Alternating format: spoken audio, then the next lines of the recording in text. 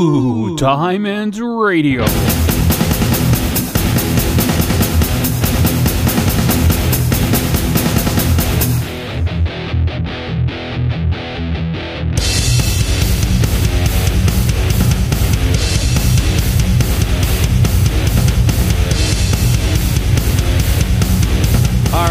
Guys, we're back here. I got V. V, how you been, man? I'm good, man. Good, man. Excited to be on your show, man. Looking forward to talking to you and telling you guys what I'm about. Awesome. All right. Well, I'm going to just dive into it. You and I both, we advocate for individuals with disabilities. We both work with, individuals that mostly the population of autism. The question is, how did you get into that?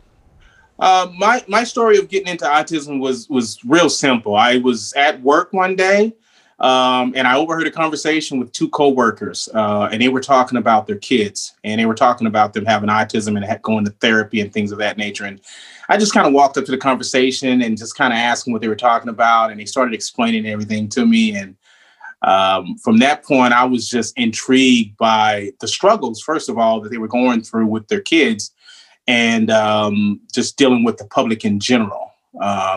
And that's pretty much how I started, because that conversation is pretty much how I got into it. It was that led up to everything that I'm doing now, just that conversation I had with them.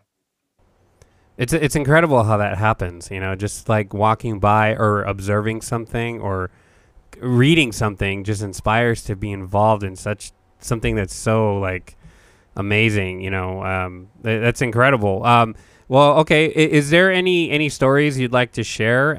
Anything that would kind of help? Because I know a lot of people still don't understand it. Surprisingly, it's 2020 and they still don't understand how disabilities work. But I mean, is there anything you'd like to share for them to kind of get an idea?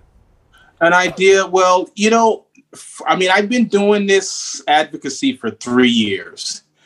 And, everybody has their own opinion. The parents have their own opinion as to how the child developed autism. They have their own opinion as far as the awareness they want from it or whether or not they do want it. So autism is different for every child. It's a disability that ranges from, being nonverbal to having, some of them have, extreme deformities or, everyone's different when it comes to autism. They're all different. Some of them are extremely smart. There's high functioning. Some of them are good at drawing. Some of them are good at singing. I mean, it's just the spectrum is huge, basically. So you got a wide variety of people that are on this spectrum that all suffer from different things when it comes to things such as sensory issues, or whether it be sound or lighting or touch. The list goes on and on as far as people on the autism spectrum. Yeah. Is there any, in your perspective, is there any advice you could give, just our listeners, just so you understand, 80% of our listeners are individuals with disabilities. Right. You've seen what I do. So, right. They listen because I have guests that are on the spectrum or disabled, in one way or another. Mm-hmm. My crew, they're graduates of the program I teach at. And,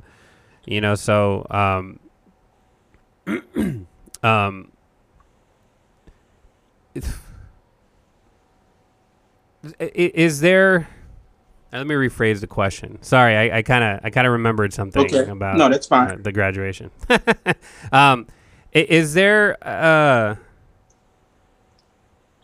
anything you'd like to say to them so that they know that you're advocating for them as well, because I have guests come on here and they always they say that they're involved, but we forget that they listen as well. So is there anything you want to let them know? I see. Well, one thing for sure is that a lot of people, they don't realize that I don't have a child on the spectrum.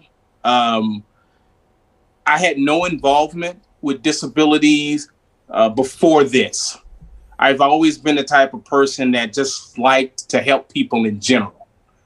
So when this opportunity came along and I saw an opportunity to where I could use my talent to possibly make a difference when it comes to spreading awareness about autism, I jumped on it. And this is something that a lot of people don't understand because they genuinely believe that I have some type of association with someone with autism. They don't understand that this passion that I've developed is because I just developed a passion for helping a group of people that I felt needed that awareness. And that came from interviewing 8 families. I interviewed 8 families because I didn't know anything about autism. So after interviewing 8 families, learning their struggles and the problems that they dealt with in society and how people judged them and things of that nature, it just kind of gave me, I guess, the inspiration to use my talent to make a difference. And, you know, I'm not looking for anything in this. Of course, I raised $50,000 for the Autism Society of America, $25,000 for my local branch here in San Diego, $3,000 for Autism Speaks. And that doesn't include all of the personal things that I do on my personal page for all of the autism parents that follow me on my page. I have like contests where I give away anywhere from $300 to $600 for answering a simple question, or the first person that posts a picture of their child with autism. Just things like that is what I do to help people, because I know from what I've learned is that a lot of the parents are single moms with the children. And it's just something that I noticed on my Facebook account. And I know that the struggle is there for them. So, you know, that $100 that I give away, it makes a big difference in their lives. I know that there's been times where they've taken that money and bought groceries, and, you know, they let me know. So these are the things that I do. And it's not because I'm trying to gain anything out of it. I'm not looking for fame. One thing about fame is that I had to finally accept that I was pretty well known, because I was in denial for a long time. You know, people would say, you know, you're famous. And I would always say, I'm a bus driver. I just happen to be known. That's the way I used to explain it to people.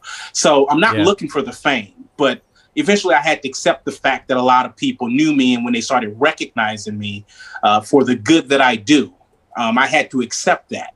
So, but it's not what I'm looking for. And as far as fortune, that's definitely not, because I won a lawsuit back in 2017. And I spent $25,000 of that money, which was my money, to continue spreading awareness for people that are on the spectrum and the parents. I did this on my own. No one asked me to do it. I just saw that the song had resonated with so many people. I didn't want to stop. I didn't just want to release a song and then just stop promoting the song and stop promoting awareness in general. So I took $25,000 of that money and I continued to spread awareness in different ways. And I'm a very creative individual. So that's what I did. So when it comes to the money, that's my own personal money. But when it comes to making money, I have a regular job and I'm also a product developer. And my intent is to eventually have my own nonprofit organization and have monies from my business that actually is put towards this nonprofit organization as a product developer. That's pretty much my goal. A lot of people don't see that, because it's not advertised. You know what I mean? Right. And a lot of individuals, they just don't. That's why I'm happy that you're saying all this. And, just for our listeners, we're going to get into, because they're like, what do you mean, what song? What 50,000? That's part of my giant list of questions I have for V. Okay, got it. These are the things that individuals do that just it never gets discussed, or it's not even covered. And you know what? The way I look at it, it doesn't matter, right? Because people are getting the help they need, and the hero, they know who the hero is, and And a lot of people, they do. I've seen that they do this for the fame, for like, oh, I did something good. But individuals like yourself, you're just doing it because you love doing it, and that's incredible. That's right. It's inspiring. And I hope it inspires the audience. So with that being said, before we get into the whole music thing, because we're both musicians here. Okay. How did you come up with your name? Versatile actually was a group, believe it or not. When I say a group, like you were in a group, or I'm sorry, you were in a group, or like there was only two of us. There was only two of us. Okay, so that's when I say a group. There was two of us, and I came up with the name Versatile because I don't consider myself an all-out singer, but I'm pretty good at doing catchy hooks. That's what I'm good at doing. So in the majority of my songs, I sing all of my hooks in my songs, and when it comes to the name Versatile, it's not spelled the traditional way, but since I could sing, he could rap, I could rap, and he could also do reggae. So that's why I came up with the name Versatile, is because it's just a variety of music that we could do. And so I came up with Versatile, but coincidentally, what happened was after teaming up with him and starting to make music, I eventually found out that he was affiliated with gangs, and I had no idea. That he was affiliated. He had left and into the gang life up in San Jose. He had relatives that was in it that actually featured on my song, and all of this stuff I didn't find out till one day he tried to implement this into the music we was making. Really? Yes, he tried to implement it into the music we were making, and at that point, I said, no, I have a family. I can't put them in jeopardy like this. So we had a conversation, spoke with because he had a manager that worked with him, and we sat down and we talked, and I just told him, I'm going to move on, and I'm going to keep the name Versatile for myself since I made it up. And I said, and you can move on as a solo artist as well. We can still remain friends, but it's just a lifestyle that I don't want to promote. So therefore, we're just going to have to go our own way. So that's how Versatile came along. Wow, that's a story. And you've never changed it. It's been from Versatile from the get-go. That's what it's been till now. Yes, I've never changed the name. I stuck with it ever since we started it way back in. I think it was 2002. 2002 is when I originally started making the album. Awesome. All right, so there's different genres. There's hip hop, there's trap, there's rap, there's old school and all the new stuff too, like mumble rap and stuff. What genre do you consider yourself, and what genre do you like listening to the most? Well, I consider myself to be more of just a rapper. I don't consider myself a lyricist, and I admit to that. And I tell people I'm not a lyricist. Really? I'm really good at putting rhymes together when it comes to telling a story. I'm very good at doing that. But I'm a rapper, and I consider myself somewhat of an R&B singer. So, so I'm kind of balanced between the both of them, and I kind of dib and dab. I did release a slow song. My first slow song I released, I think it was last year. I released a slow song, and the title of the song is "Can We Go Out Tonight?" It was the name of the song. And I had always wanted to do a slow song just to kind of see how I would sound. And people actually liked it. I put it on Facebook, and, they were surprised. A lot of people were surprised. Like, wow, that's you? I was like, yeah, that's me, man. I'm not an all-out singer, but hey, I've always wanted to do a slow song, so I did it, because it just proves that versatility. You know what I mean? And my name's Versatile. So it proves the versatility when I can release a slow song, a rap song, or R&B, combination of all, So, and when it comes to the type of music that I listen to, I think one thing that surprises people is that, first of all, I'm a very non-judgmental person. And, that's what I promote in the song Born This Way, for people not to judge others, because I've always believed that, you can't really judge a person unless you've walked in their shoes. I mean, if you haven't walked in their shoes, I mean, how are you going to judge them? You don't know what they've been through. You don't know what caused them to be the way they are. So I don't judge people, whether they are racist, whether they don't like women because of whatever reason. I don't judge them based on that, because you don't know what they've been through and how they've been raised. Right. So one thing people are surprised about is the fact that I listen to music that has profane language in it. But I personally don't use profane language in my life. I don't use. Oh, interesting. Yeah, I don't use profanity. So when you listen to my music, if you go to my website and listen to my music, there's no profanity in any of my music at all. And it's just something that I don't do. I don't have anything against people that, choose to use it. And it's interesting because at my job, a lot of people know I don't use profane language, but they have that respect for me to where if they slip up and use it, they'll say, "Oh, I'm sorry, B." They'll apologize to me. And I'm like, dude, you don't have to apologize. I say it all the time, but I don't know. It's a certain respect they have for me. I don't know what it is, but they do. And I'm just different from a lot of people that they know. But I listen to a lot of music with profanity in it. And when I say not to judge people, I don't judge them because you don't know what life they've lived. So my mom, I grew up in a household. My mom used profanity in the household, but I decided as an adult that I wasn't going to use it in front of my kids. It was just the decision that I made, so. It's a good decision, everybody. Listen to him. I'm sorry? I said it's a good decision, everybody. Listen to what he's saying. He's a good man. Yeah, well, and people look at me like that, but my kids, they both use profanity now. Both of them. But both of them use it, but they won't use it around me, you see? But they do use it. And when they do slip up, they say, "Oh, Dad, I'm sorry." They apologize for it, if they slip up. But, it's just a respect. I've always felt like in the household that, if the wife and the husband, if they don't use profanity, then it kind of decreases the escalation of that argument. Because when you start using profanity, it escalates the argument to another level, especially when the B and the A name is used. It takes it to a whole different level. So it's something that never happened in my household because we didn't use that type of language in my household. So I don't judge people because of the music that they produce. But I'm more attracted to the beat. I'm a beat guy. So the sound is what I'm attracted to. Sometimes I don't even listen to the words in the song. It's just the music itself is what attracts me. I hear you. But I think that's what's surprising to a lot of people about me when it comes to the type of music that I listen to.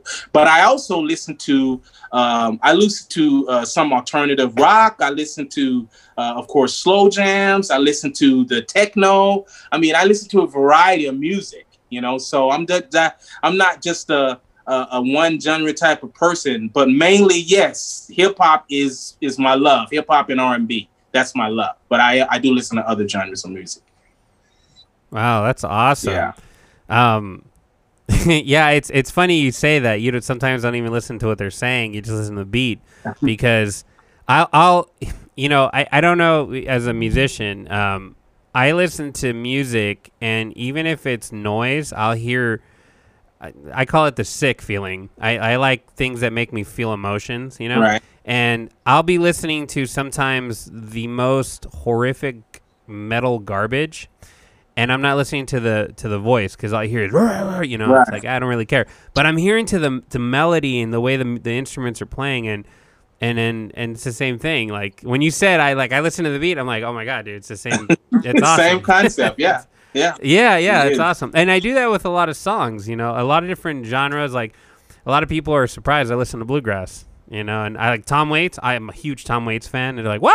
Right. I mean, you look like this biker metalhead. Right. It's like, dude, no, good music is good music, right. What are your your major influences? When you say that, are you referring to artists, or are you talking about just people in general, or what do you mean when you say my influences? Well, we're talking about with your art, but whoever. I mean, if it's an individual, if it's a community, if it's an artist, what are your major influences in your creative outlet?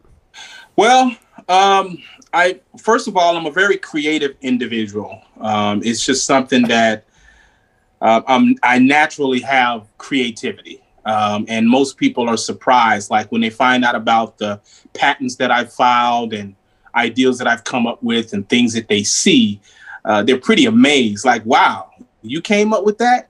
But I've always been a very creative person. So music is just another creative aspect of me. And when I look at artists, you know, I'm an old school type guy. So when I got into rap, like a lot of people ask me, how'd you get into rap? What influenced you to like do it? And I said, well, believe it or not, when I was 11 years old, my mom sent me to Tennessee to live with my dad. And when I got there, I had two brothers, which they weren't my real brothers, but my dad was married to someone else, and they were, you know, they weren't married, but I considered them my brothers, you know. So what happened is they created what we called high school fraternities. So in Tennessee, we had high school fraternities. So we were Beta Phi Sigma, and our big brothers were Phi Beta Sigma, which is at the colleges. Those were our big brothers, and we were considered little brothers. So my creativity started then, and I really was influenced by step shows and Greek shows. That's what influenced me. And it's interesting. Wow. Yeah, I know, because people are like, how'd you get started in it? And that's how it started, because my brothers was the one that's like, hey man, you should get into this. We starting a fraternity. It's called Beta Phi Sigma. Our big brothers are Phi Beta Sigma at Lane College, and we're going to be doing step shows. So when I got into it, they saw how creative I was when it come to making up the steps for the Greek shows. So I became the step coordinator for the Greek shows. And I was only 14 at the time, and I was creative to the point to where they were actually looking at me to make up all of the dance steps for these Greek shows. And we were very popular. The big brothers loved us. They even took some of our ideas, some of my ideas, and incorporated into some of their shows. You know, so I was influenced by fraternities. That's how I was originally influenced. Now, in Greek shows, back then, we would rap during the steps. So that was our beat. That was our music, was our feet and our hand. But we would actually rap while we were doing it. So that's how I started rapping. I had to learn how to rap because we were doing these shows. So that influenced me. My big brother influenced me. He was the one that kind of influenced me to start it, you know, and that's where it all started. And it just kind of, over the years, it grew from there. And I think when I got to California, the only thing that really launched my career in California was in 1993, when I actually did, you know, that's when we had voicemail answering machines back then. And I left the voicemail answering machine where I rapped the message. And when I rapped the message, a random female called the number by accident, and she left the message saying, wow, that's a good, she was really excited about the message that I had come up with. And my neighbor upstairs was a producer, and he produced music. And that's how I actually got back into rap after leaving Tennessee back in 1986. I got back into rap back in 1992 and started rapping again. So there was a long stretch. Wow. Damn. I mean, fraternities, that's a hell of a story. That's how I started. Wow. That was my influence right there. That is amazing. Wow. That's a hell of a story. Jeez. Woo. All right. All right. So, okay.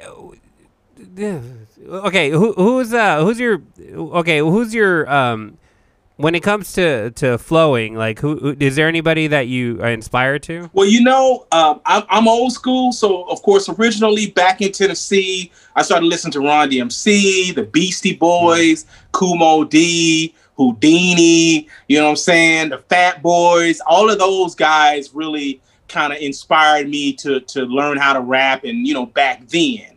But when it comes to California, I'm a Southern boy. I'm from Tennessee. So when I got out here, first of all, when I got here, back in Tennessee, we didn't believe in the movie Colors. I don't know if you remember the movie Colors. Movie Colors was about all the gangs and stuff out in LA. Mm-hmm. We thought it was a joke. It's a good song, too. To us, we was like, that stuff's not real. We didn't think it was real. We thought it was all just an act until I came to California. And when I came to California, that's when I was living over on 61st Street and Skyline. And I was like, man, this stuff is real, because it was, you know, the Bloods killing people over there and stuff. And it just kind of, it took me to a whole nother level with the understanding of it. But what the point I'm getting to is West Coast rap is what inspired me. And one of the artists that really I just love to this day is Daz Dillinger. Daz Dillinger of the Dog Pound was one of my favorite rappers. I like his flow. It's just something about the way he raps that I feel is unique and that no one has ever duplicated, in my opinion. And I had an opportunity because one of my best friends is Domino. I don't know if you remember Domino. He was way back in the day. He came out. All of them came out together. Snoop Dogg, Domino. I think Domino told me that he was the one that introduced Snoop to Dog Pound. That's what he said. He's the one that introduced them. And then Dog Pound, of course, with Daz Dillinger and Corrupt. So Daz Dillinger has always been somebody that I looked up to as far as a rapper. And one day they came to town, 4th and B. They was performing at 4th and B. So Domino hit me up and he was like, yo, man, I'm coming to town. Dog Pound's coming. You know, they performing. He said, I just want to go to show support. Snoop wasn't coming, but he was like, okay. I was like, okay, I'll come. So I went down and, you know, Domino he started drinking a little bit. This is a funny story to me. He started drinking a little bit. So Dog Pound is up on stage and they're performing. And, Domino walks over to the gate, over to the door to go in the back of the stage so he can walk up on stage. And there's this big bodyguard there. And, you know, Domino is a celebrity. So he looks at him and he goes, yo, man, I want to come up on stage. And then the bodyguard said, well, no, they told me not to let nobody in, you know, because they was up on stage performing.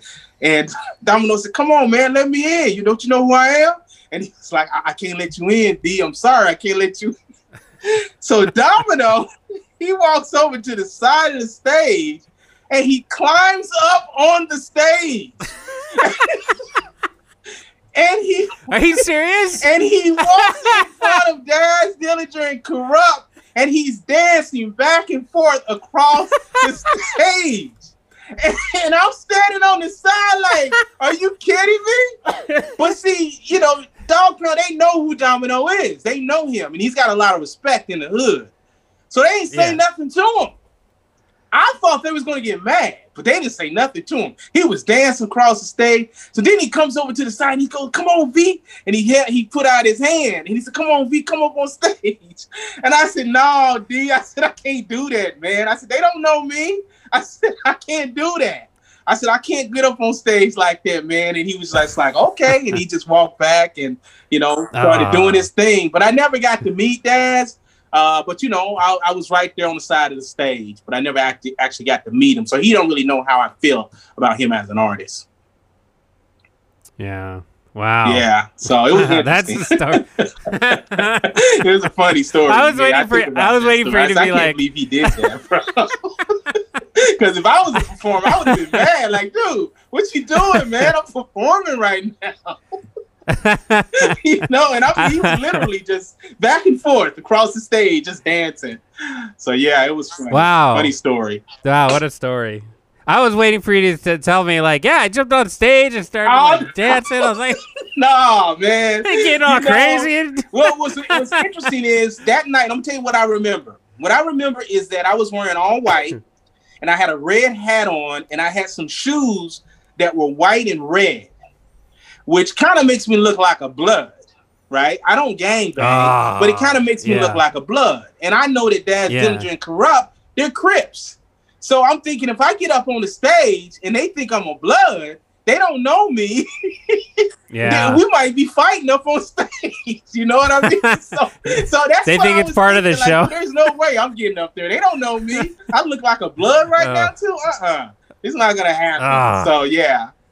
No, I didn't do that, bro. I didn't do it. Oh man, that's a story. Yeah. Yeah. Funny story. I got several funny stories and experiences. Man, you should write a book.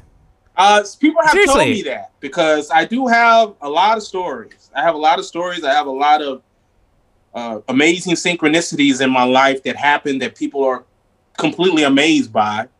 I have an interesting life. A lot of people don't know a lot of things about me, but I have an interesting life, especially when people are around me.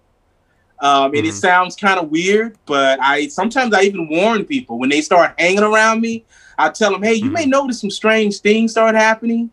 But, I'm just letting you know ahead of time that some strange coincidences and synchronicities may happen that are amazing. And sometimes they just kind of blow me off until things start happening. So I have a very interesting life, and I don't know how to explain it. It's just very odd. But I'm a good person overall. Very good person. Just be like, roll with it. That's it. That's it. You're gonna see some stuff and just roll with it. That's what I do. That's exactly what I do. All right. So, and then the next question I wanted to ask you: if you have a record label, and then and if you do you write your own beats? Okay. So, or do you write your own beats anyways? Okay. So I started my record label back in 2003. Is when I launched my record label back in 2000. What's it called? But of course, I never brought on any artists to my label. What's it called? I'm sorry. What's the label called? V Record Label. V Record. Yeah, Okay, V Record Label. So it's just the V. It's not VEE. It's just the V.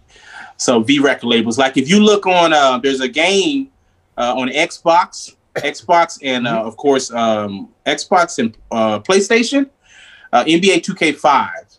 If you look on the in the pamphlet in that game, it'll have a soundtrack song that I did, and they called the song "This Game's Hot." They actually renamed my song because my song was called "My Game Is Hot," but they renamed it to "This Game Is Hot," and it's one of the soundtrack songs, and it's got V Record Label. It's got my name. It says courtesy of, Versatile V Record Label. It'll say it in there. Why did they rename it? That's odd. What's that? Why did they rename it? That's just odd. Okay, so yeah, you asked me about that, so I'm just going to give you the rundown on what happened real quick, which it upsets a lot of people when they hear the story. And basically the story is this. The guy that contacted me was an independent contractor working for ESPN. And when he contacted me, he wanted me to produce a song for this game, NBA 2K5, that was being launched in 2005. He contacted me in 2004 and because he had heard about me. He had heard about me and my music that I was doing. He reached out to me. I won't say his name because what he did to me was pretty bad. But what he did was he reached out to me, asked me to do a song. So I did a song, wrote a song, and performed it. And in the chorus, he's got probably about 5 words that he say in the chorus. And I pretty much wrote all of the raps in the song, all 3 verses. And what he did to me was he sent me a contract. And Domino, whom I told you, was out of Long Beach. Of course, he's down with Snoop and all of them. I hit him up and I said, hey, man, I said, I got this opportunity to feature on this game. And I said, so he sent me the contract. And back then we was faxing everything. So he was like, well, fax it to me. So I was like, okay, I'm going to fax it to you. So I faxed it to him. And he called me back and he was like, no, V, don't sign this. And I was like, okay. And he was like, yeah, man. He says, they're not talking about giving you nothing, no residual, nothing. He said, they're just talking about paying you out $500 and then you're not getting anything from it. He said, so I wouldn't sign it. He said, so I'm going to make some changes to the contract. And I was like, okay, cool. So what he did was he blacked out some stuff and he wrote some stuff in because he's good at that. You know, because he's a celebrity and he done been through all of that. He's done been through the game, and he done, you know, when he released Ghetto Jam and Sweet Potato Pie and all of those songs that were huge, he lost a lot of money because, you know, of the contract. So he knew what to do and what not to do, you know. So he made the changes, faxed it back to me. I faxed it to the guy and said, this is what I was signed. He called me up and said, oh, okay, cool, man. It's cool, man. It's all you have to do, V. It's just, you know, make the changes. No problem. You know, we'll take care of it. And I was like, okay, cool. Oh, no. Yes. Oh, no, I know it's coming. Well, you're going to trip out on this. So I never heard anything from this guy again. Never heard from him again. I never signed the contract. I was in San Carlos. You know what San Carlos is? Out there by La Mesa. Mm-hmm. I was at the Blockbuster that used to be out there, by that McDonald's out there. I remember. And back then I had a Hummer. I had the H2 Hummer. I had a big orange H2 Hummer, and it had a big V on the back of it. So a lot of people knew me. They knew me because of my Hummer. So I was in that Blockbuster. And when I came outside, there was some kids outside. And they said, V, Versatile. And I was like, hey, what's up? And he was like, oh, man, that song is cool, man. I like that song. I said, which one is that? They said that this game is hot on the game. And I said, the game? And they go, yeah, the song that you put on the game? And I go, yeah, I remember that song, but I'm thinking to myself, I never signed a contract. So how is it on the game? Because I thought that they didn't do it, you know? So I go back into Blockbuster and I buy the game because I'm right there. So I go back in and I don't know if I rented it or bought it, but I just remember getting the game. And I took the game home and put it in my son's Nintendo. I think it was PlayStation or Nintendo, one of them. No, PlayStation. And there, behold, I look into they got they call it I forget what they call it. But they have a list of all of the songs that you could play while you're playing the game. And to select the music? Yeah. And I see my CD cover in the game. And I'm like, are you kidding me? They actually put my song on this game without a signature. Right? Wow. That's what I'm thinking. Like, so immediately I call up Domino and I tell him what happened. And he says, man, you know, you could sue them for that. They can't just do that, you know? But what happened is some time had passed before I even found out about it. Some time had passed, right? And on the cover, when they released another one, it said over 1 million copies sold. That's what they had. I mean, the game was so good, it had it on the cover, over 1 million copies sold, right? Wow. So I'm like, okay, let me just check on it. So I checked with a lawyer. The first lawyer didn't even believe me because, you know, I was kind of a nobody. I wasn't like this big time rapper. So he didn't believe me. And I could tell he didn't believe me. Because he said, I remember him making a statement like, you know, I just can't really see ESPN doing that, you know, and he didn't believe me. So then I got another lawyer and, you know, because I didn't have like a ton of money back then, but, you know, and, you know, I didn't want to spend a lot of money on a lawyer, you know. So what happened is I got another lawyer because I'm thinking, you know, they can do where they work the case for free. And then, you know, when the settlement comes in, they take their percentage. Yeah. Talked to another lawyer. He actually listened to me, made a phone call to ESPN.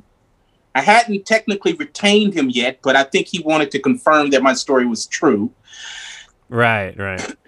So, excuse me. He contacted ESPN. It took him a while for them to get back to him. And they finally told him that, yes, they have a contract on file with my signature on it. Are you kidding me? Are you kidding me? So he called me back and he told me what they said. And I said, and I started thinking, and I remembered when I went to his house, he asked me for my driver's license so that he can make a copy of my driver's license. I thought it was kind of odd, but I had never done anything for a big organization like that before. So I didn't think I did think it was odd, like, but he was just saying he needed for ESPN. He told me that. So I was like, okay. Right. So I specifically remember him making a copy in his studio. He made a copy. So when the lawyer said that to me, I said to him, I said, but it's forged. I said, I never signed it. And now he started being skeptical, but he was like, you know, well, they got a signature. He says, I just don't see how they would do that. He started being skeptical, right? So then I told him, I said, he took a copy of my driver's license, so he may have forged my signature based on the driver's license. Right. So he started saying, well, that might be hard to fight. And he said, you can do the signature verification, I guess, from a specialist or whatever. So what he did was he checked into it a little bit more, and then he looked at it. He said, well, the statute of limitation has run out on where you could have gotten the majority of the money because they sold over 1 million copies. He said the statute of limitation had run out. He says, I could still pursue the case. He says, but you're probably going to break even after paying me. That's what he said to me. That makes sense. He said, you're probably going to break even after paying me. He says, so I wouldn't do it if I were you. He says, but that's up to you. And at that point, I decided I wasn't going to do it. And I never pursued it again. But coincidentally, about 2 weeks ago, I Googled my name, because I do it every once in a while. I Google my name just to see what pops up. And it popped up, that game popped up. But you know what he did? He went in and digitally changed all of the credits that was given to me. So the title of the song now, when you Google it, it has his name as if he's the artist in the song. I kid you not. You can do it right now and you'll see it. But I actually have the pamphlet from the game where it states on there, courtesy of Versatile of V record label. Dude, you know, it sucks. I gotta watch what I say because I'm part of the music industry. Yeah. You know what I'm saying? But you know, I know how cutthroat it is, and that is dirty. Yes, he did you dirty, and he went back and changed it. Yes, he went in and digitally changed everything because years ago, when you would punch it in, my stuff it would pop up as Versatile. Right. But he went in and digitally changed everything. I looked it up 2 weeks ago, and I was shocked. And then I said to myself, I said, man, I wonder if there's anything I could do now. Because now, what is it called? Well, one of my fans said plagiarism, because it's like he's taking credit for my writing. You know. Well, do you have any like original recordings? Did you copyright it, or do you have the master sound? Anything? No, it's just, you know, you got it. That was in 2005. So I mean, I probably got something like on disc that I have, you know, but I actually called my lawyer, the one I told you where I won the lawsuit, and I put $25,000 towards, you know, autism awareness. Yeah. I actually left them a message. Now that we're talking, I just thought about it. I left them a message like about a week and a half ago, and they never called me back. So I don't know what's going on over there, but I called them because I'm curious as to whether or not I now have a lawsuit based on the fact that now he's taking credit even after he forged my signature on this contract. Now he's taking credit for the entire song. And, you know, I remember about some years ago, I didn't understand why, but a fan had made a comment on the YouTube video of the song. And that comment was, how can he take credit for your song? Ooh. And at that time, I didn't understand why he was saying it. I really didn't. I didn't understand why he was saying that. But, hey, it is what it is. That's what happened to me. So it's an unfortunate story. Dude, you know, I'm gonna do some research for you. I'm huge on credit, man.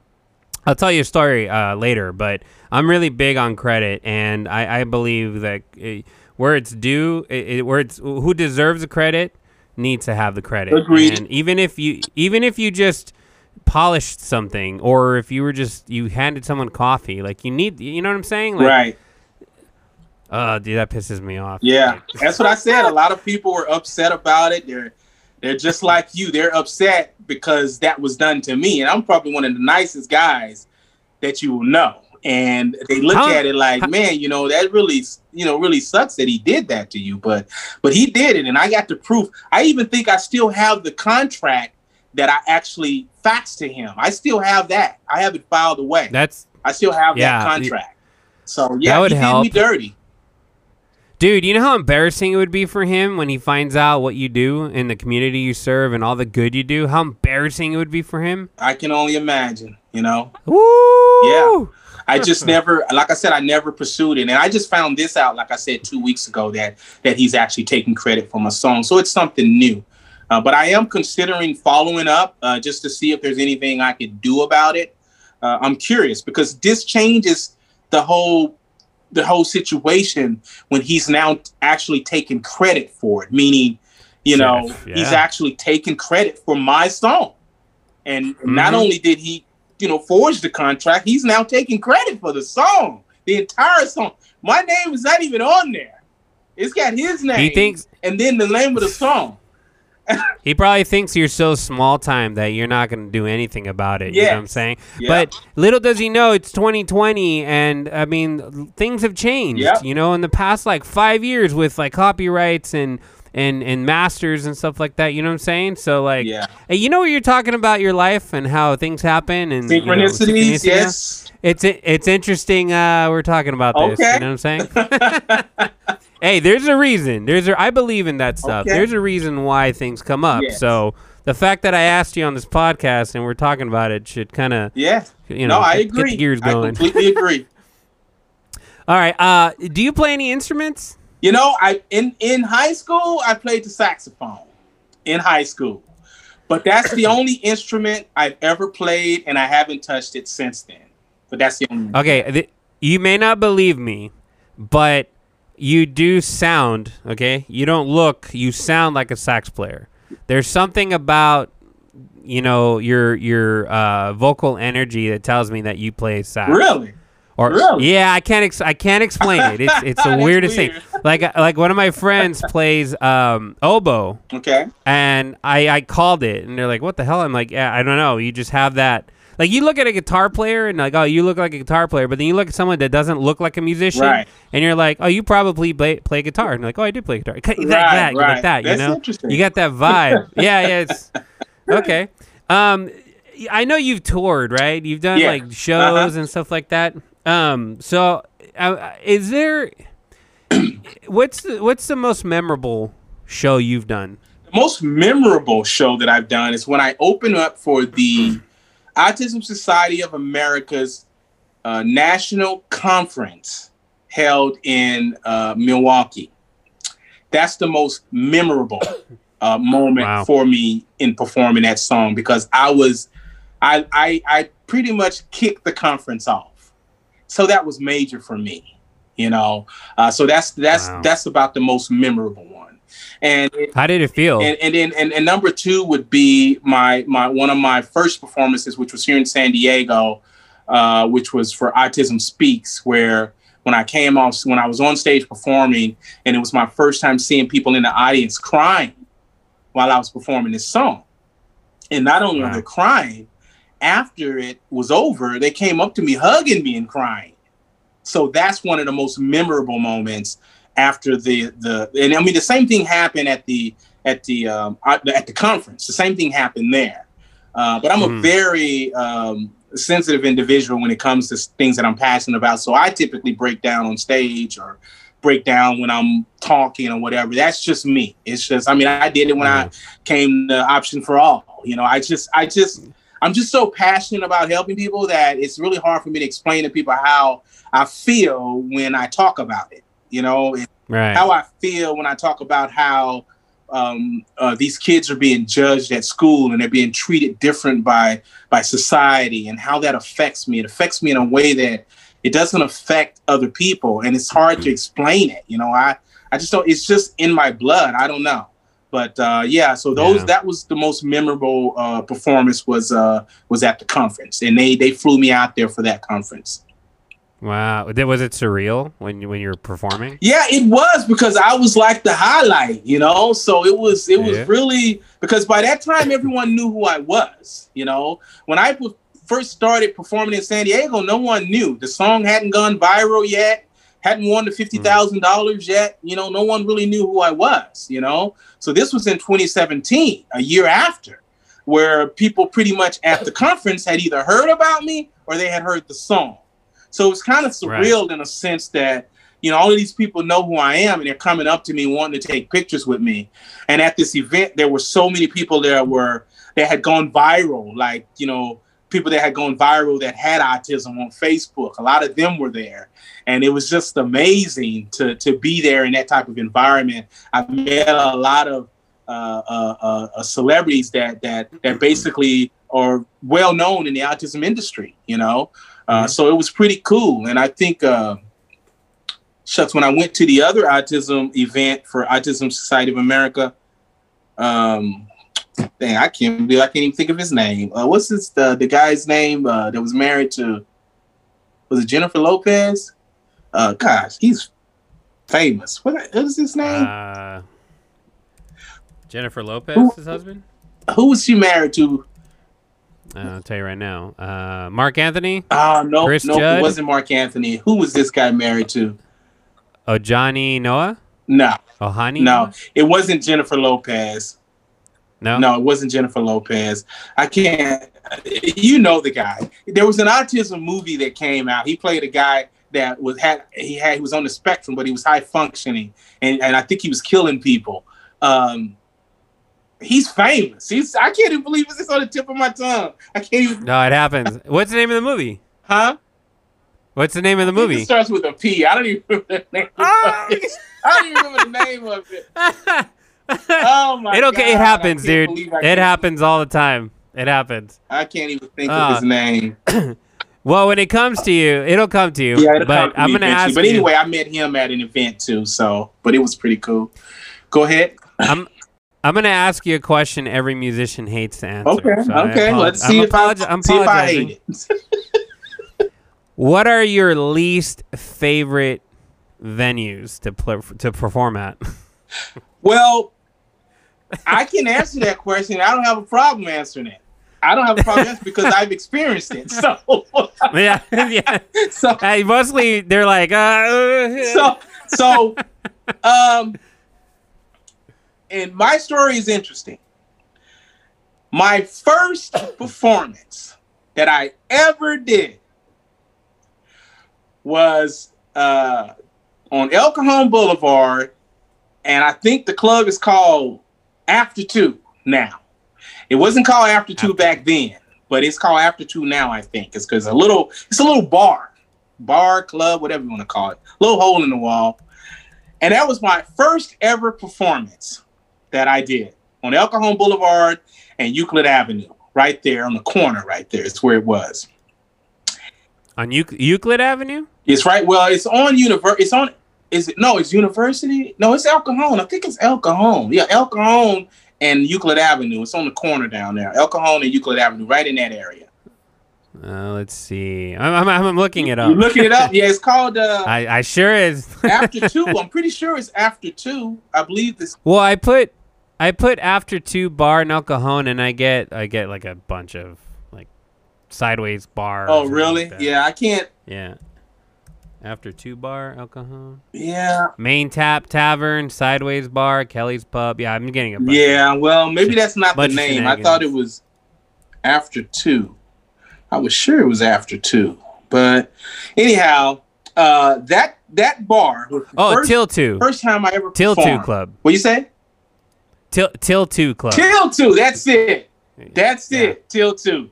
That's the club. That was the first place I ever performed and the worst performance ever. And I'll never forget it. Because remember the guy that I told you about that we ended up going our separate ways? Yeah. Well, we had already produced the album when we went our separate ways. But we performed one of my songs. We performed the album, not the album, but 3 of the songs at that club, that bar. He performed with me. And one thing that I'll never forget, and it changed my performances from that point forward. Because when we performed, the microphones were bad. And they were coming in and out when we were trying to rap. They were coming in and out, cutting on, cutting off. And, when people are at a show, they don't care about the microphone messing up. They just looking at the show. And they're just saying, oh, They're bad. That's all they're thinking. They don't know how good you are because the mic's all messed up. And then the music sounded like the speakers were blown. And it just sounded awful. So after that performance, I spoke with him, and we split up, not too long after that. But I told him, I said, you know something? I said, I am never performing again unless there's a major artist opening up the show or performing on the show. That makes sense. Yeah, that's what I decided. I said, I'm never doing a show again unless there's a celebrity on the roster. I'm not going to do it. And from that point forward, I never did a show unless there was a celebrity performing. Nice. Yep. Nice. That is the best career decision. Yeah. Everybody listening, listen to that advice. That's how you do it. That is, because you already know that these artists have requests. And exactly. And they're getting paid. And they're like, dude, you need to have this kind of microphone. You need to have this type of setup, a sound man, and all of the other things that come along with it. And from that point on, all of my shows were excellent.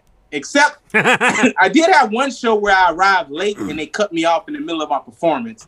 That's when I was opening up for Mac 10 at the Coors Amphitheater. And I was opening up for him, and I was late. Getting there for my performance, and they cut my show in the middle. I guess they was trying to tell me to cut the show, but they behind me, so I'm performing. I can't see them. But if they, you know what I'm saying? Yeah. But if they had came to the side of me and did something like this, then I could have looked at them and said, "Oh, I got to cut it short." But they cut the mic while I was performing. They cut the mic off. Are you serious? And the music. Yeah. What? Yes. They should have let you finish the song. Yeah, I didn't even finish the song. What? Unbelievable. That is unprofessional, dude. That's what they did I've never had that. I've never had that happen to me, dude. No way. Wow. I'm so sorry that happened. I was upset. And I remember telling the crowd, because they was all crowded around the stage. And I remember telling them, you guys should be upset. No, I said, you guys should be pissed off. That's what I said to the crowd. But yeah. Unbelievable. But yeah, those when it comes to venues, that's the decision that I made on venues. Wow. Yeah. That is the best decision ever. I totally back that up. Guys, listen to the dude. I mean, I've done some bad shows. The fact that he did one, it's just fun. Yeah, I've done backyards, garages. Right. I mean, I've done. Dude, one time I did a show where I was performing, and when I show up, the guy's like, "Yeah, we can't have you guys plug in your amps, or there's no PA." And I looked at him like, I'm doing an acoustic set by myself. What do you mean I can't have a PA? Right. Wow. And he's like, yeah, we got hit with the noise maintenance. I'm like, dude, you're on Hollywood Boulevard. What are you talking about? Really? And yeah, he had to cut. They took the PA out, and I was like, you know what? I'm not even playing. No, dude. I'm out of here. I left. No. I left. I told the other guys that walked in, I'm like, hey, they took the PA. There's no PA. And they're like, what? Like, we're a full band. Yeah. Like, I was like, no, we're out. Yeah. El Scorpion on Hollywood Boulevard. Wow. Yes. That is the venue that's one of the worst experiences. Like, I walked in, and nothing was comped. I mean, they weren't even nice. And the guy's like, yeah, no PA. And I'm like, you're kidding. Like, really? Yeah. You're on Hollywood Boulevard. You're like half a block from Ripley's. What do you mean you have no PA? And Wow. you got cited for noise? Get out of here, Yeah, dude. something else was going down with that, man. That's No, we all left. The whole night left. All the groups left. We're like, no, we're done. I can imagine that would have been embarrassing getting up there trying to play with a microphone sitting in front of you or whatever. You know, that's embarrassing. Yeah. So I Imagine like a whole bar of people talking and drinking and loud, and it's just you, no microphone, playing the acoustic guitar.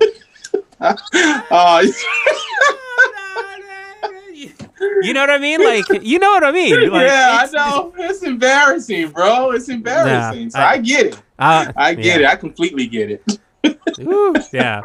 Do you play any covers, or have you ever done any covers? You know, the only covers that I've done are covers where being funny. Those are the only covers I've done. I did one for Drake's. What's Drake's song? Hotline Bling. I did Hotline Bling, and then I did Holy Grail with Justin Timberlake and Jay-Z.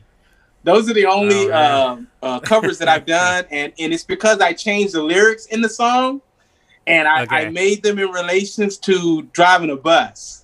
And people got a kick out of it. They got a kick out of it. Cool. I gotta hear that. Some funny stuff, and the one that I did with Jay-Z and Justin Timberlake, Holy Grail. I actually mentioned my MTS director of transportation. I actually mentioned his name in the rap, and you know we're union, so you know it's kind of a cutthroat industry when it comes to some of the drivers. Because a lot of them were jealous of me because I'm just a good driver. Not only am I a good driver, but everybody loves me. You know, that's just the type of person I am. But you're always going to have some haters, you know? Yeah, so there's some people went up to the tower to tell on me, because, you know, when I don't know if you remember when corporations started cracking down on people and what they say on Facebook. And when they say, remember that phase we went through? Well, they went and told on me up to the tower, right? But what happened is nothing was ever said to me. But management started coming back telling me that they saw the video and that it was funny, you know, and that they were laughing off of. It backfired. Yeah. And they're like, wait, he didn't get in trouble? What the? Yeah, they were trying to get me in trouble. And they even went so far as to, since the company didn't do anything to me, they felt like it was favoritism. They felt like, well, why is B able to do something like that? And I explained to him, I said, it's not bad. I said, even in the end of the rap, when I took it out on the intro, it was something about, so if you ever want a comfortable ride with MTS. So it was almost like a commercial, the way I did it. Yeah. So it's nothing bad about it. They couldn't say anything bad about it. And then when I did the song Dago Pride, I don't know if you've seen that music video, but when I did Dago Pride, at the end of the music video, I have a bus. I have one of the MTS's buses in the back of me at the end of the video when it ends. And our bus line is called Rapid. I don't know if you've ever noticed it, but it's called Rapid. Yeah, of course. So what I do is I pretty much direct and produce all of my music videos. And I even tell them how to edit the music videos. I mean, everything. So it's good. I stood in front of the Rapid and I covered up the ID and it just says rap on the front of the bus. So that's just my creative nature. I do stuff like that, you know? Yeah. So they tried to tell me about that. And they actually, they came to me, and for a while they told me that I was going to have to remove the YouTube video. But then after they saw how popular I was, then they was like, hey, well, maybe we can use you to do some commercials. So they had me do like a few commercials. Yeah, so it backfired on all the people that was trying to hate on me. It kind of backfired on them, you know. And they even went to the union president. Oh, they went to the union president. It's getting better. I got a friend request from the union president, and I thought it was kind of odd, and I knew what it was about because I got a friend request on Facebook. I said, so he's sending me a friend request so he can see this video that everybody is talking about, right? So after he sent me a friend request, about 2 days later, he deleted me as a friend. So I knew that's what it was. So about 4 days later, he comes up to me. He goes, V, I need to talk to you. And I go, okay, yeah, what's going on? And I already knew what it was about. So I go, what's going on? And he goes, yeah. He goes, I heard about you doing a video, and you mentioned, Jim Burns' name upstairs. He said, are you there? Oh, okay. Yeah, I'm here. He says, I heard about you doing it. And I go, yeah. And I started laughing when he asked it. I said, oh, yeah, I did that. So he looks at me and he goes, you can't do that, V.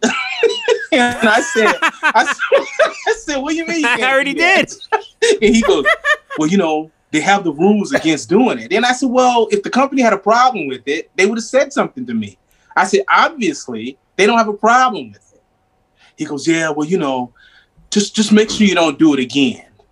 So I think he was just doing it because these drivers are hating on me and, he's got a job he had to do. to. And I was like, whatever, dude. Yeah. I was like, okay. But it was funny to me. So I'm an interesting character.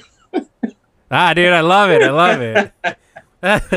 I know that we're in a pandemic, and I know that things are crazy and stuff. But I gotta ask, because I'm even thinking about it myself. But are you planning on doing any shows, even virtually? Well, I have one show scheduled to fly out to Illinois. It got canceled this year in the pandemic. It was I was due to perform in April, I believe it was April 22nd, and the pandemic, of course, hit in the second week of March. Well, when they shut down everything. I actually left my job 2 weeks after that. So I don't know if you know, but I've been quarantined for 9 months now. I haven't been working 9 months. You told me. Yeah, I've been quarantined. So I have asthma and I have some other concerns that makes me susceptible. Of course. So I explain to people, because people don't look at asthma like that. Oh, it's just asthma. I said, but you don't understand what it's like not to be able to breathe. If you have asthma, you just understand. Dude, the coronavirus attacks your lungs. Yes, I mean, it makes attacks sense. your respiratory system. So come on. Yeah. So I left that second week of March. I left my job, and I love my job. Anybody that knows me, they'll tell you I absolutely love my job. I know. I'm interested in the fact that I don't know if you're familiar with the 16 different personalities, but there's 16 different personalities, and I'm considered what they call an INFJ. That's my personality. And we are somewhat of an introvert, but we can be a people person. Like, I like being around people, but I have to balance it with being by myself. Yep. So as long as when I'm around people, whether it's in the workplace or whatever, I'm okay. I'm not really good in like crowds and things like that. Kind of like people that are on the spectrum in a way. When it comes to that, I don't like really being in. I don't fit in. I don't drink. I don't use profane language. I don't cause problems. I'm just a different type of guy. So I don't fit in. Even with the rap industry, when I'm hanging out with these guys, I don't fit in with them because I don't do what they do. So I'm just odd. It's awkward for me. When I would go out with Domino and we would perform, and I would always perform with him on stage, whether it be Goldilocks from Snoop Dogg's group, Goldilocks. I would perform with him, Dub Shack, Exhibit. All of these people, Warren G. I don't fit in. So Domino would come outside and I would be sitting over on a bench over by myself, and he'd be like, V, come on in, man.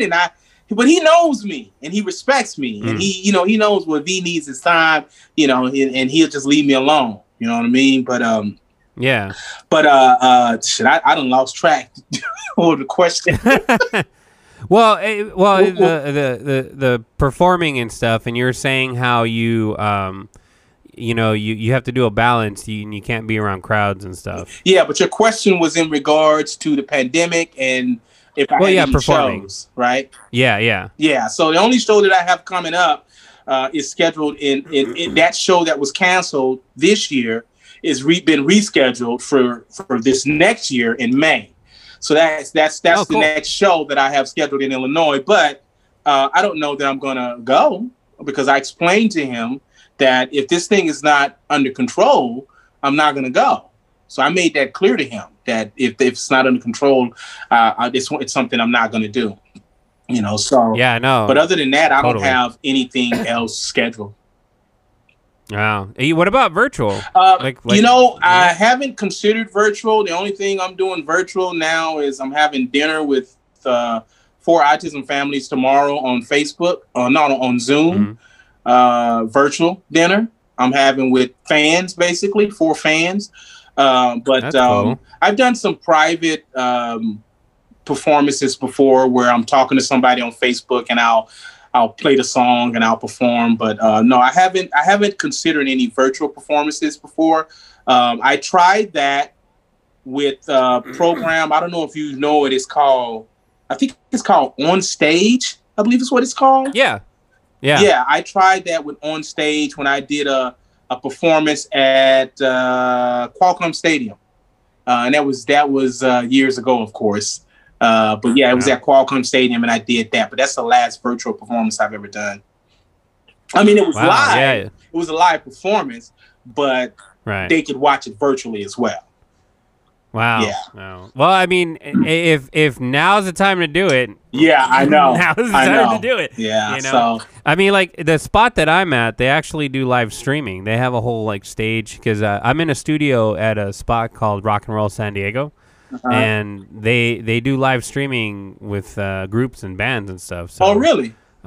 It's super cool, man. Well, you know, and that might be something I may want to do for the release of my next song. It's something to consider for the release of my next song because one thing that I'm doing different this time, of course, is I'm shooting my own music video, and I should be getting my camera next week. I'll be getting the camera, but I got my crane, I got my drone, I got my stabilizer. I mean, I got all of the equipment that I'm going to need. I got some lighting, so it'll be my first time actually shooting myself. But I just figured, I actually reached out to the guy that shot my other 3 music videos because I actually flew him out to Boston when we did the Boston Pride music video. I flew him out to Boston and shot that music video out there. And it was a spur of the moment type thing. I wrote the song when I was out there, and my sponsor was like, hey, man, do it.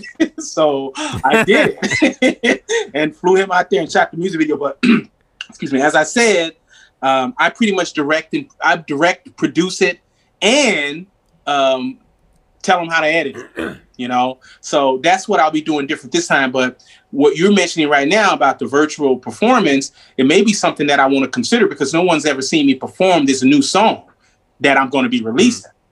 So what I'm going to be doing different is I don't know that I'm going to release the music video before I release the album, because the last time I did that with Dago Pride, when the Chargers had an event when they was trying to keep the Chargers in San Diego, I went to that event and I actually helped them make posters and all of this for this event. And a lot of people recognized me when I was at the event, and they was coming up to me, oh, V, man, I love that Dago Pride song, man. I downloaded it from YouTube. So everybody was saying they downloaded it and turned it into an MP3. Dang. So I said, you know something? That's a lesson learned right there. I'm not going to do that the next time, you know? So this time I plan to release, I'm actually talking to a cartoonist right now. And you know how they do the animation, moving cartoons and things like that? Yeah. He makes the cartoon look like you. And when I do the ad, I think my ad is going to be a cartoon of me actually singing the one verse in the song and the chorus, and that's going to be my limit to releasing information of the song. Meaning, I'm gonna do pre-orders on iTunes. I'm gonna do pre-orders on iTunes and all the other, you know, Google Play and all of that. I'm gonna do pre-orders to where, you know, they can order ahead of time, but all they're gonna have is a snippet of the song. So nice. It'll be different than how I did it before. And the difference this time is that I'm nationally known now also. Back then I was a nobody. But now that I'm nationally known, now more people are looking forward to, this is 5 years later. they're looking forward to another autism song. So Nice. I'm excited about the prospect of doing something different this time. So with this cartoon ad, first of all, that's going to be different for them, for them to see a cartoon ad just playing the music. And then second of all, I'll be shooting my own music video. And of course, on Facebook, I'm going to start pushing that. I'm going to start letting people know to build up the excitement for the song, letting them know, hey, and that song is going to be released on Autism Awareness Day, which is April 2nd. That's going to be when it's going to be released. So nice. Yeah, so I got it all planned out how I'm going to do it. I'm excited about it. Dude, I'm excited for that. That's you. awesome. Thank you. That's super cool. Yeah, definitely do a little snippet or a little commercial. Yeah, that's kind of a bummer that they. I mean, it's flattering, but it's like, you kind of stole the song. Yeah, they were telling me about it, and that's when I finally realized, like, wow, that's how you guys are getting the music. Freaking YouTube. But it is what it is. So how's your writing process when you write music? I mean, I know you've mentioned, throughout the interview that sometimes you do it on the spot and all that stuff. I like how's your writing process and your rehearsals too? Like, how do you rehearse? Okay, so when it comes to writing, of course, every artist has a different way of how they go about doing it. There's some people that can write the song first and then add the beat later. I don't operate that way. The way I operate is my composer, Rhodeezy, when I reach out to him and say, I need a beat, I actually assist him in producing the beat. And the way I assist him is I'll find a song online that I like. And I'll take certain beats and things out of it, but not the actual melody. I'll take certain beats out of it and I'll say, I want something like this, something similar to this. And then he'll start trying to construct it and put it together. And we'll keep going back and forth. And this all happens over the phone. We don't actually meet up and do it. Wow. It all happens over the phone and email. And we go back and forth. And he's making little adjustments. And I'll say, oh, okay, can you change this? Can you change this? Can you take this out? Can you add this in? And we'll eventually come up with a complete song. And just about all of the songs that he's done for me, that's how we come up with them, is that way. That's how we do them. Wow. So that's the first step for me. Because me, like I told you, when I listen to rap, a lot of times I don't even listen to the words. It's the beat that I'm listening to. So I have to feel the beat before I can actually write the song. So even Born This Way, when I wrote that song, what I told him was, with Born This Way and this new song that I just did, I told him, I said, look, the song has to be in the middle. It can't be too hard and it can't be too soft. I said, because I want country people listen to rock. I want everybody listening to this song. I don't want them to listen to it and say it's a rap song and it's got this hip hop beat to it. I said, I don't want that. So when we put together the beat, that's how we came up with Born This Way, which is a very mellow song. I have to plug in my plug. My battery's running down. Your battery? Yeah, my battery's running down. Yeah, sure. Go ahead, man. Plug it in. Let's see. Let's do it this way. For those of you guys that are wondering, he had some issues with his laptop, so he just jumped on the phone because we had to do the video. You know what I mean? Yeah, that's pretty much what's going on now. I can't tell if it's on or not. So hang on one second. I have to get another USB to make sure it's okay. Sure. So while he's doing that, guys, you can go to his website, which is VCONTAFITWEAR.com. Okay, VCounterfeitwear.com. That's where you can. That's his website. You guys can check out.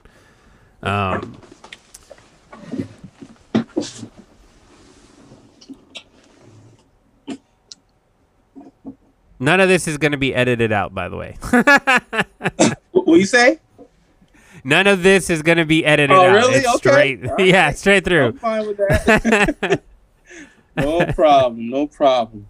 Okay. I dropped your website, by the way, while you went to go get the USB. I let people know to check out your website. Okay, great. Thank you very much. I appreciate that. I appreciate it. Yeah.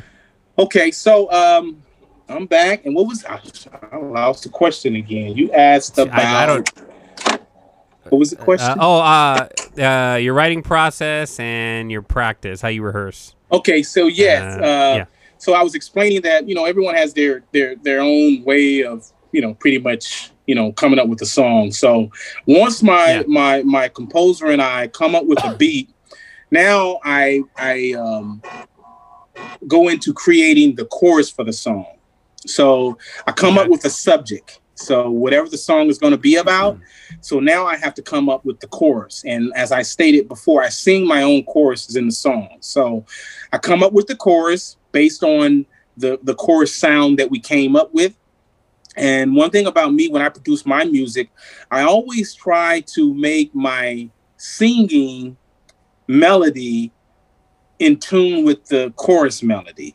So it kind of flows that way. And I do really good, and it becomes like a catchy song. That's why I've been able to create these catchy hooks because of that. But even without doing that, I've created a lot of pretty catchy hooks, that people actually like. But once I create the chorus and come up with it and the hook is done, now I go to writing the song. So, and I do, of course, one verse at a time. Sometimes when I complete the song, I'll take the verses and switch them around in the order that I originally had them in. Sometimes I'll switch it around just based on the story that I'm trying to tell in the song. So I'll take it and I'll switch it around. But the verses come after the chorus. And so my way of doing a song may be different. Like Domino, I think Domino told me that he writes his songs backwards. I think he told me he writes them backwards, which is kind of odd, but, everybody got their own way of doing it, their own style and what works for them, but for me, that's the way I do it. And then when it comes to rehearsing, one thing about me, one thing that my engineer would tell you is that he doesn't meet a lot of people like me. And what he means is that I can go into the studio and lay down my track. Sometimes I can do it on the first run. Like when I go into the studio, the first run is done. And I don't have to keep going over it and over it again. And he says that surprises him because he works with rappers that have to keep doing it over and over and over and over again. And even when it comes to the chorus. And that's because I practice at home. Like when you talk about rehearsal, I practice at home because it has to sound a certain way before I actually like it. And once I finish writing the song, I like to take about 2 weeks before I go into the studio and I keep listening to the song. And what I mean by that is I may record it with my iPhone and just listen to myself rapping over the beat. And I'll record myself rapping over the beat and I keep listening to it over and over and I start tweaking it. So there's some verses that I want to change because I want my flow to be a little smoother. So I'll take out some words, change the words, and just make it run smooth so where when I rap, everything just kind of flows. So I like to wait about 2 weeks before I actually go into the studio and record. Because by the time I get into the studio, one thing I can admit is that my memory is not good. So I never memorize a song. What musician's memory is good? What's that now? What musician's memory is good? You know what I mean? Mine is bad. I mean, I've even forgotten my lyrics on stage before. I mean, that's the worst. My memory is bad. So basically, when I go into the studio, I don't know the song. I don't know it. Even when I shot Born This Way music video, I didn't know the song. I did not know the song. He had a piece of paper, a board that he was holding up. I kid you not. he was holding up the lyrics because I didn't know him. I didn't know him. Like in one of the scenes, you can actually look at my glasses and you can see the white piece of paper in my glasses. Oh, I didn't catch that. Yeah. I gotta watch that. I gotta watch it again. I didn't catch that. A lot oh my of people God. don't notice it, but yeah. I didn't know the lyrics because we did it so fast. Because this is what I'm saying. I like the way 2 weeks because that music video and the writing of that song all happened in 2 weeks. I actually wrote the song, went in the studio and recorded it. Well, actually it was 4 days, but 2 weeks meaning the time it took for him to edit it and get all of that out of the way. All of the editing process, because he's got a regular job, so it took him a long time. But I did it in 4 days. Born This Way and Dago Pride, I wrote the song, went into the studio and recorded it, and shot the music video in 4 days for Born This Way and Dago Pride. For both of them. Dude, that is a sick turnaround. Yes, that's what I'm saying. Woo. But what I learned from that was that I need to wait 2 weeks because I'm more satisfied because after I've completed it, I always listen to the song and say, man, I shouldn't have said that right there. I should have said this. Damn. You know? Yeah, I know. So that's how I feel about Born This Way, and I feel the same way about Dago Pride. I feel the same way. And Boston Pride, because Boston Pride was done in 4 days too. And that's the one where I flew him from San Diego. And that was some of the money that I didn't ask my sponsor for any money. I spent my own money for all of that. When I flew him from San Diego out there, and I spent like $2,000 on just the clothing for that music video. For the clothing and the tennis shoes that I bought and the jersey and all of the stuff that I bought for that music video, I spent like $2,000. I kid you not, on that music video. And that didn't include flying him out, paying him and all of that. But this was all done on my own.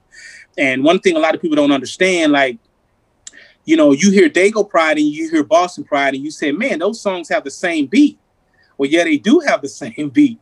They have the same beat because Dago Pride, the only reason I did Boston Pride was because the Chargers left San Diego. And I know LA is not going to play a song called Dago Pride. That representing San Diego. That's short for San Diego. Dago. Yeah. They're not going to be playing a song called Dago Pride. So I didn't want the song to go to waste. So even though I put all my effort into promoting, even when I performed at DJ Quick Show, I drew a lot of attention to myself to try to, you know, promote to keep the Chargers in San Diego. That was my last performance at Qualcomm Stadium. And I really focused on, you know, really trying to keep, you know, the Chargers, you know, in San Diego, and it just didn't happen. But what people don't know is that after making that decision, and I don't know if you know it, but if you watch the video, you also see at the end of the video, I was going to do a movie. I was going to shoot a movie called Dago Pride. Did you know that? Mm-hmm. No, I didn't. Yeah, if you go on YouTube and you watch the Dago Pride music video, you make sure it's under my channel. It should have probably about 17,000 views or something like that. But on that music video, at the end of it shows the introduction to the movie that I was going to do. And it's called Dago Pride. I'm getting a bunch of Pride stuff. Hold on. Yeah. If you punch in Versatile along with it, it should pop up. Hold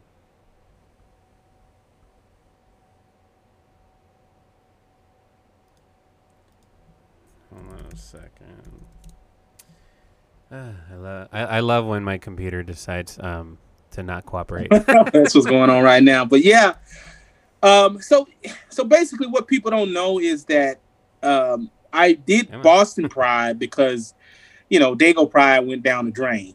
So I figured, why not use the beat and then give props to all of the autism families out in Boston for the New England Patriots that they had gone to the Super Bowl that year. So, is it the official video? What name does it say on there? Whose account? V Meadows. That's me. Yeah, that's it. Okay, cool. So at the end of that music video, you'll see the introduction to my movie that I was gonna do. Oh, you know what? I do remember this because I edited your your documentary. Oh, okay, yeah. You remember? I was the one that asked. Is like, hey, send me the original. Yeah. The original wave, because what I have is just not. No. Yeah, I remember. Yeah, I do remember. So yeah, I actually sat through all this. Yeah, I remember this. I remember. Yep. I was going to do a movie. I was going to shoot a movie and everything. But that just didn't happen when they left San Diego, you know? So Boston Pride was done for the kids on the spectrum out in Boston. So when you watch that music video, you're going to see all of the kids with autism in that music video. You know, they're all in there. You'll see them in there and they're all excited because they've never been in a music video before. So now all of the kids that used to tease them, now they think they're cool. Like, man, you're cool. You're in a music video. You know what I mean? So it kind of lifted their spirits up, you know, and it kind of made me feel good because I was actually making them stand out, you know. And now, you know, their friends are, you know, what? Well, I would have wanted to be in it, and they said, well, it was just for people with autism, you know. So they felt special, and that was the whole thing. I wanted them to feel special, and that's why I did that music video. And you know, I used my creativity in that music video, and you could see it on the part where I have the Brady Bunch scene, where they're all in the little squares, and I do the Brady Bunch scene, and you know, I did that out in. I remember.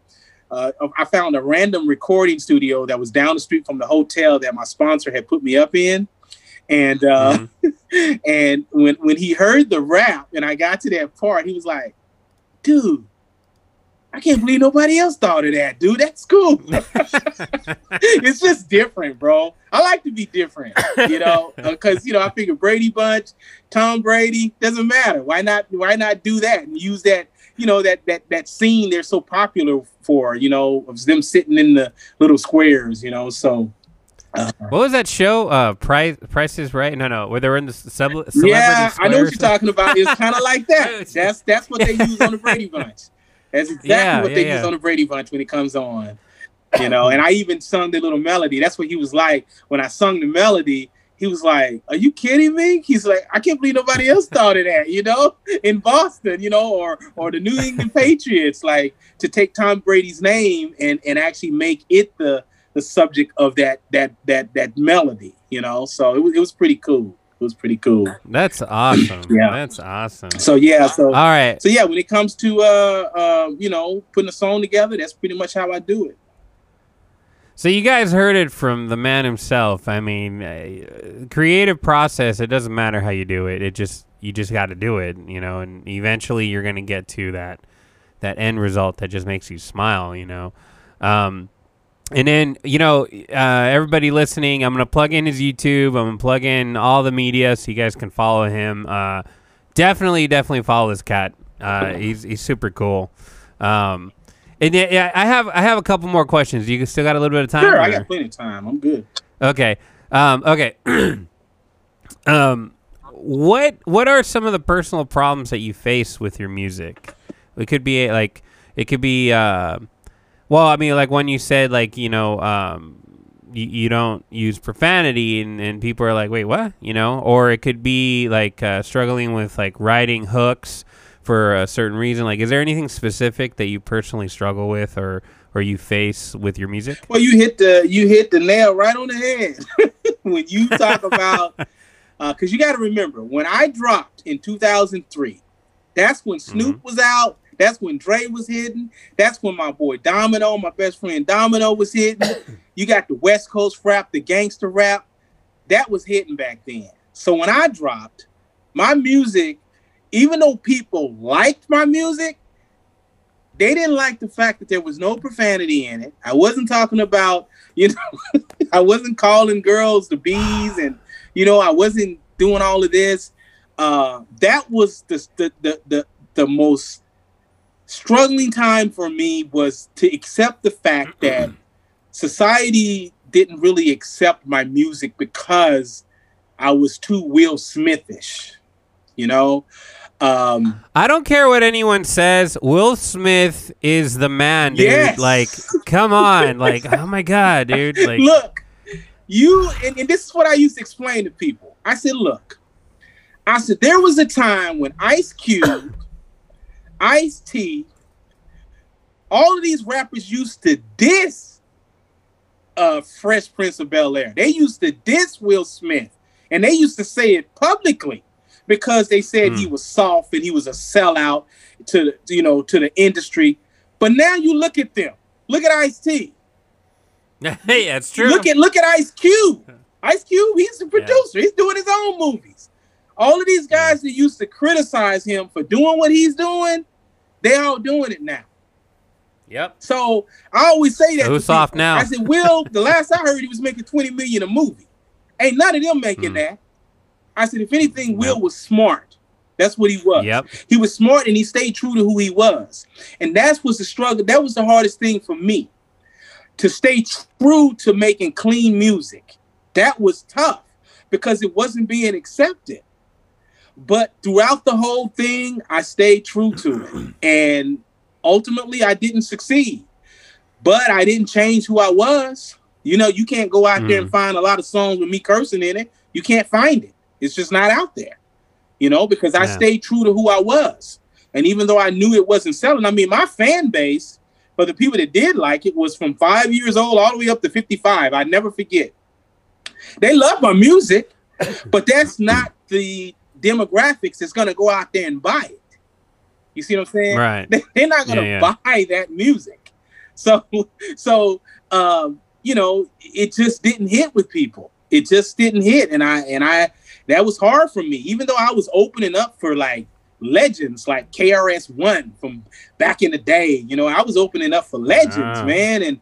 And it didn't matter though, because when I came up, they was like, well, he don't curse. You know? Dude, what did I say earlier? Good music is good music. Right. Period. Right. Like, you know, like I hate how people are like, nah, it's cool, but yeah, you gotta drop the F-bomb. Yeah. It's like, no, you don't, dude. Like, exactly. I don't know. Yeah. It like irks me. Like, you know. Well, unfortunately, it's like you're turning down good music because you have this like standard or something. It's like, dude, you know you enjoy it. Stop pretending like you don't. Yes. You know. Yes. Completely agree. Completely agree. Because they love my music. One song that I had called "Speak My Language." That was one of the songs that I feel that could be released today and people would still like it. Speak My Language, I never released that song. But it's a song that and another one called Cali Folks. Cali Folks, which is on my website, and Speak My Language. Those two songs, to this day, like I put Cali Folks on my personal page probably about, 2-3 weeks ago. And people don't realize that song is over a decade old. And they're all saying, wow, man, I like that song.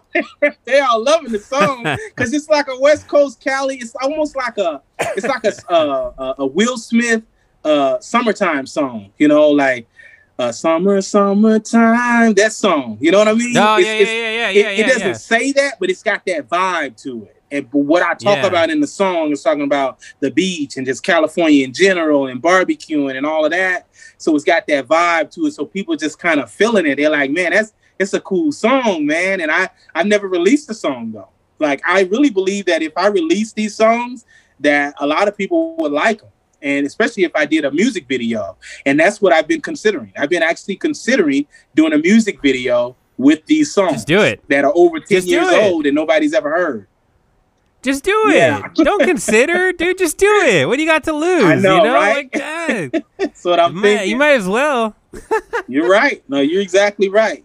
So yeah, you know, if anything, the people that follow you now will appreciate that, and they'll share that to new people. You're right. That'll hear it. You know what I'm saying? Because nowadays, I mean, yeah, there's like a small group out there that's still, you know, they're stuck in the 80s and the 90s. No, it's got to be like this, and you got to swear in your rap records. Right. You know what I mean? Like, or even in like metal and rock, it's the same thing. You ain't rock if you don't wear like makeup. It's like, dude, we're in 2020. Yeah, exactly. You know what I'm saying? Like there's a reason why genres change. I mean, if you're gonna be theatrical, by all means do it. I mean, I do. Right. You know, but I mean, your fans. and even everyone listening now, I mean, they're all gonna like it. I mean, if you guys don't like it, you're lying to yourselves. Right. I'm just telling you now. It's Right. good music, you know. Yeah. And I'm brutally honest. Like, if I think your stuff sucks, I'll tell you. Like, Right. hey man, it sucks, you know. But it doesn't, you know. And I mean, dude, you know what? I think they'll like it. You should just don't let good stuff collect. Yeah, dust. I definitely. I mean, I think all of that'll change once I get my camera equipment, because like I said, now the guy that shot all of my other three music videos, I actually reached out to him to shoot this music video. I reached out to him about 2 months ago, but you know, unbeknownst to him, he said something that inspired me. And what he said to me was, you know, we kind of had some conflict sometimes because he's not used to working with somebody that has their own ideas and is creative. And I don't need really any input on what I've envisioned. He's not used to that. Me being my own director, producer, and even down to editing. So we kind of used to bump heads here and there. But in this conversation, you know, he said to me, he was trying to explain something to me because I had went and I had purchased some, what do they call? They're not HD filters, H something filters for the cameras. What are they called? H something filters. I wouldn't know. I'm audio. Yeah, that's right. You're audio. I wouldn't know what it's called, but I have bought these filters for my drone because I have some drone shots that I want to do over a flower field. With a lady that's going to be dressed in all white, and she's going to have these wings. I bought these wings that cost $400. They're some white wings because I like to, because I feel like even if even if you're doing a music video, it's like movies. They have the props for the movies. You know what I mean? And if you don't have everything that kind of brings that image to life, then it defeats the purpose. So I ordered these wings from Russia. And they were over $400, and they're huge. These huge white wings, because the name of the song is called "My Little Angel." So that's one of the themes that I'm going to have in there. So anyway, I was talking to him about all the stuff that I'm doing to make this an outstanding music video. You know, because the other music video reached 2 million views, and I had told him from the beginning. I said, "Dude, my videos are going to be better than any videos that you've done." I told him that, you know. But I think what upset him is the fact that he can't take credit for him. He can't say that, because he's the videographer. So all he did was shoot him. So he can't say that he directed him, he produced him, he edited him. I gave him the edit credits, even though I told him how to edit it. I gave him those credits. But I think that, you know, that kind of bothered him in a way. But anyhow, the comment that he made to me was, I was telling him about the filters that I had purchased for the drone. And he said, well, you know, you don't need to go all out like that, you know? And I was like, well, no, he said, you're going overboard, I think is the word that he used. And I said, the way I look at it is, when I researched it, it pretty much says that you could do better color grading on the aerial footage if I were to get these filters. So we can get better footage, you know? I said, and that's why I purchased them. And then he starts rattling on and talking about all of this video stuff. And he makes a comment that really stuck with me. He said, well, you know, it's kind of hard to explain to people that don't really understand how video works. and that's something you don't say to somebody like me. Oh, wow. Because I'm a jack of all trades. I literally am. I can do just about anything I want to do. And I've proven it to myself. Even when it comes to computers, whatever it is, building stuff, cars, I can do just about anything I want. And when he said that to me, he don't know that resonated with me. That's something that people don't typically. Well, he will now. Right? That's what I'm saying. He has no idea that comment that he made to me was like, dude, you don't say that to me, because I'll just prove you wrong. I've done that all my life, you know? So at that point, I started debating on whether or not I wanted to shoot my own music video. And so, like I said, I have a stabilizer. I have my crane that I bought. I bought a crane, a camera, a crane. I got the drone, of course, and I'll be getting the camera next week. And then I got lighting, and I'm buying all of these props. I bought props. I rented a U-Haul, and I have a scene that I want to do in a music video. That's going to be, because I consider myself an educator to the public. And it's a little different the way I present myself. When I say an educator, it's because I speak to people through music. That's how I speak to them. I'm educating them through my music, So I have a scene where I'm going to be in a class setting. So I had to drive up to Corona. I rented a van and I drove up to Corona, and I bought some desks that the children have when they're in class. I bought. Wow, yeah. I drove up there and I bought desks, and I brought them back down here. And right now they're kind of stored away. And I have another scene that I'm going to be doing because, when you have a child on the spectrum, you take them to their therapist, you take them to the doctors a lot. So I have a scene in there where, I'm going to have a patient bed with the father in the bed. So I'm going to rent a bed. There's a company that actually rents those beds, those hospital beds. They rent them. Right. So I'm going to rent a bed. Then I have the stethoscope that I have, and I bought the doctor's jacket because there's going to be a doctor playing a role in it. So this is what for people that have autism, I want them to all understand this is my money that I'm spending on this. This is my personal money that I've made from driving buses that I'm spending on this. And this is because I want to continue making a difference. I don't have to do this, but because I want to make a difference and continue what I've started, this makes me feel good to invest into this stuff and know that I'm going to be able to continue what I've started. And this time I'll be able to take more credit for the music video and my creativity, because this is how I got noticed by ESPN, was through my music. So when I start to show my creativity, because as a product developer, I mean, like I said, I have ideas that people look at and say, wow, I can't believe you came up with that. Like, they're pretty amazed by it, but this is just the creativity that I have. So for me to be able to put it into a music video and take full credit for it, that means a lot to me, especially letting the autism community know that I did this for them. And I didn't ask anyone for anything.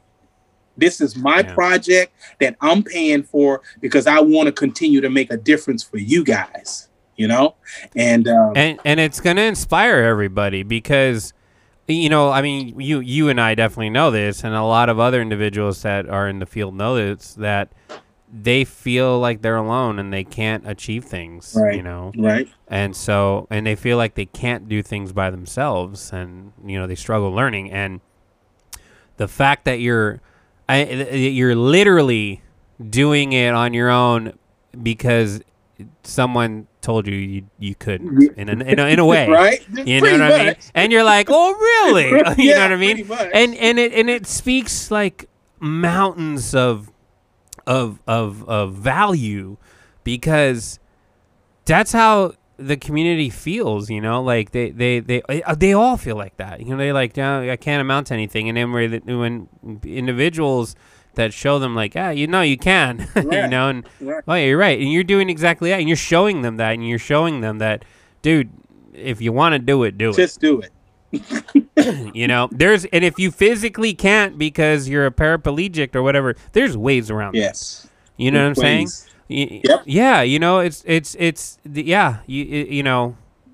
what was it that said, the biggest, the word, you are your own worst enemy. If you don't, biggest critic and all of the above. You're the biggest critic. Yeah, you know what I'm saying? Yeah. Like, so yeah, dude, that's amazing. Yeah. Like, you got to do it yourself, and that's how you get your vision completed, And then if you do run into a spot where you just like, I don't know how I can achieve this, or I don't know how to get to this visual or this audio or whatever, then you ask someone and they show you, or they do it for you and say, watch how I do it, so you don't call me again. You know what I mean? You know something? It's interesting that you say that, because a lot of people always ask me, because see, I put a lot of the stuff that I do on Facebook, And I get messages from people. They're just really amazed. They're like, dude, how do you know how to do all of this stuff? They always ask me because it's just so many things that I do, and I'll put it on Facebook. Whether it's changing the inside of a computer to breaking down my engine, and they always ask me, how do you know it? And I tell them, I say, you know what? I don't like asking people to do stuff for me, because in the past, when I've asked people to do stuff for me or to show me how to do something or fix something for me, the chances of them actually doing it has been very slim. So what I decided to do was to go to YouTube University. That's what I tell everybody. I tell them, I said, I go to YouTube University and I can learn how to do anything. And I've been successful at it. Yep, that's the truth. YouTube is our new teacher. Yeah, it works great, man. Works great. Wow, that's incredible, dude. I gotta thank you for doing this, man. It's been a while since I've restarted the podcast. I told producer Deanna, I was like, I gotta restart it, I've been slowly getting back into it, and I moved in here, and I was like, I'm doing it, and I'm happy you're on here, dude. It's been an honor having you on here. Thanks, man.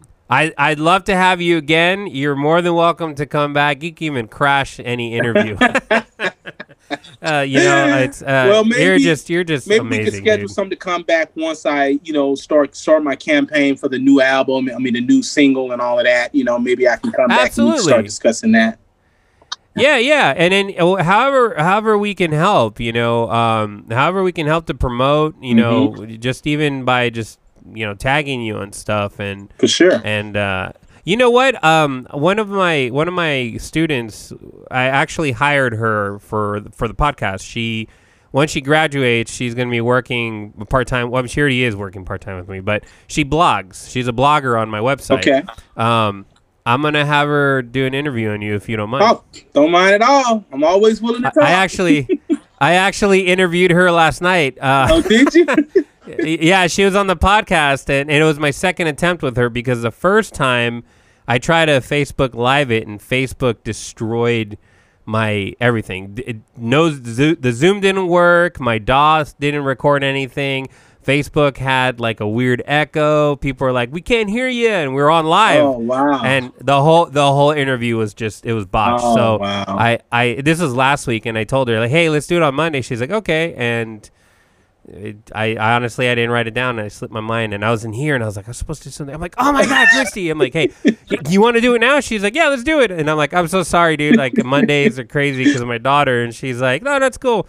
And we did it last night, and I just sent it to my editor to edit the video. Okay. Cool. So we're gonna put that up. So yeah, I'll let her know, and then I'll hook you guys up so she can do a blog on you. Yeah. And then that would be awesome, dude. Thanks again, man. Is there anything else you want to tell anyone? You want to share any media for them to follow? I mean, everything we're going to be advertising for you anyway, so. Well, I think most importantly, if you Google V Meadows, which is spelled VEEMEADOWS, just about everything pops up. I like people to follow me on my personal page. They can send me a friend request if they want, but I always try to let people know ahead of time that I have rules for my personal Facebook account, and it's kind of weird because, people are not used to rules, but I have rules on my Facebook account. I don't allow any profane language. I don't allow any debates going back and forth between friends on my account.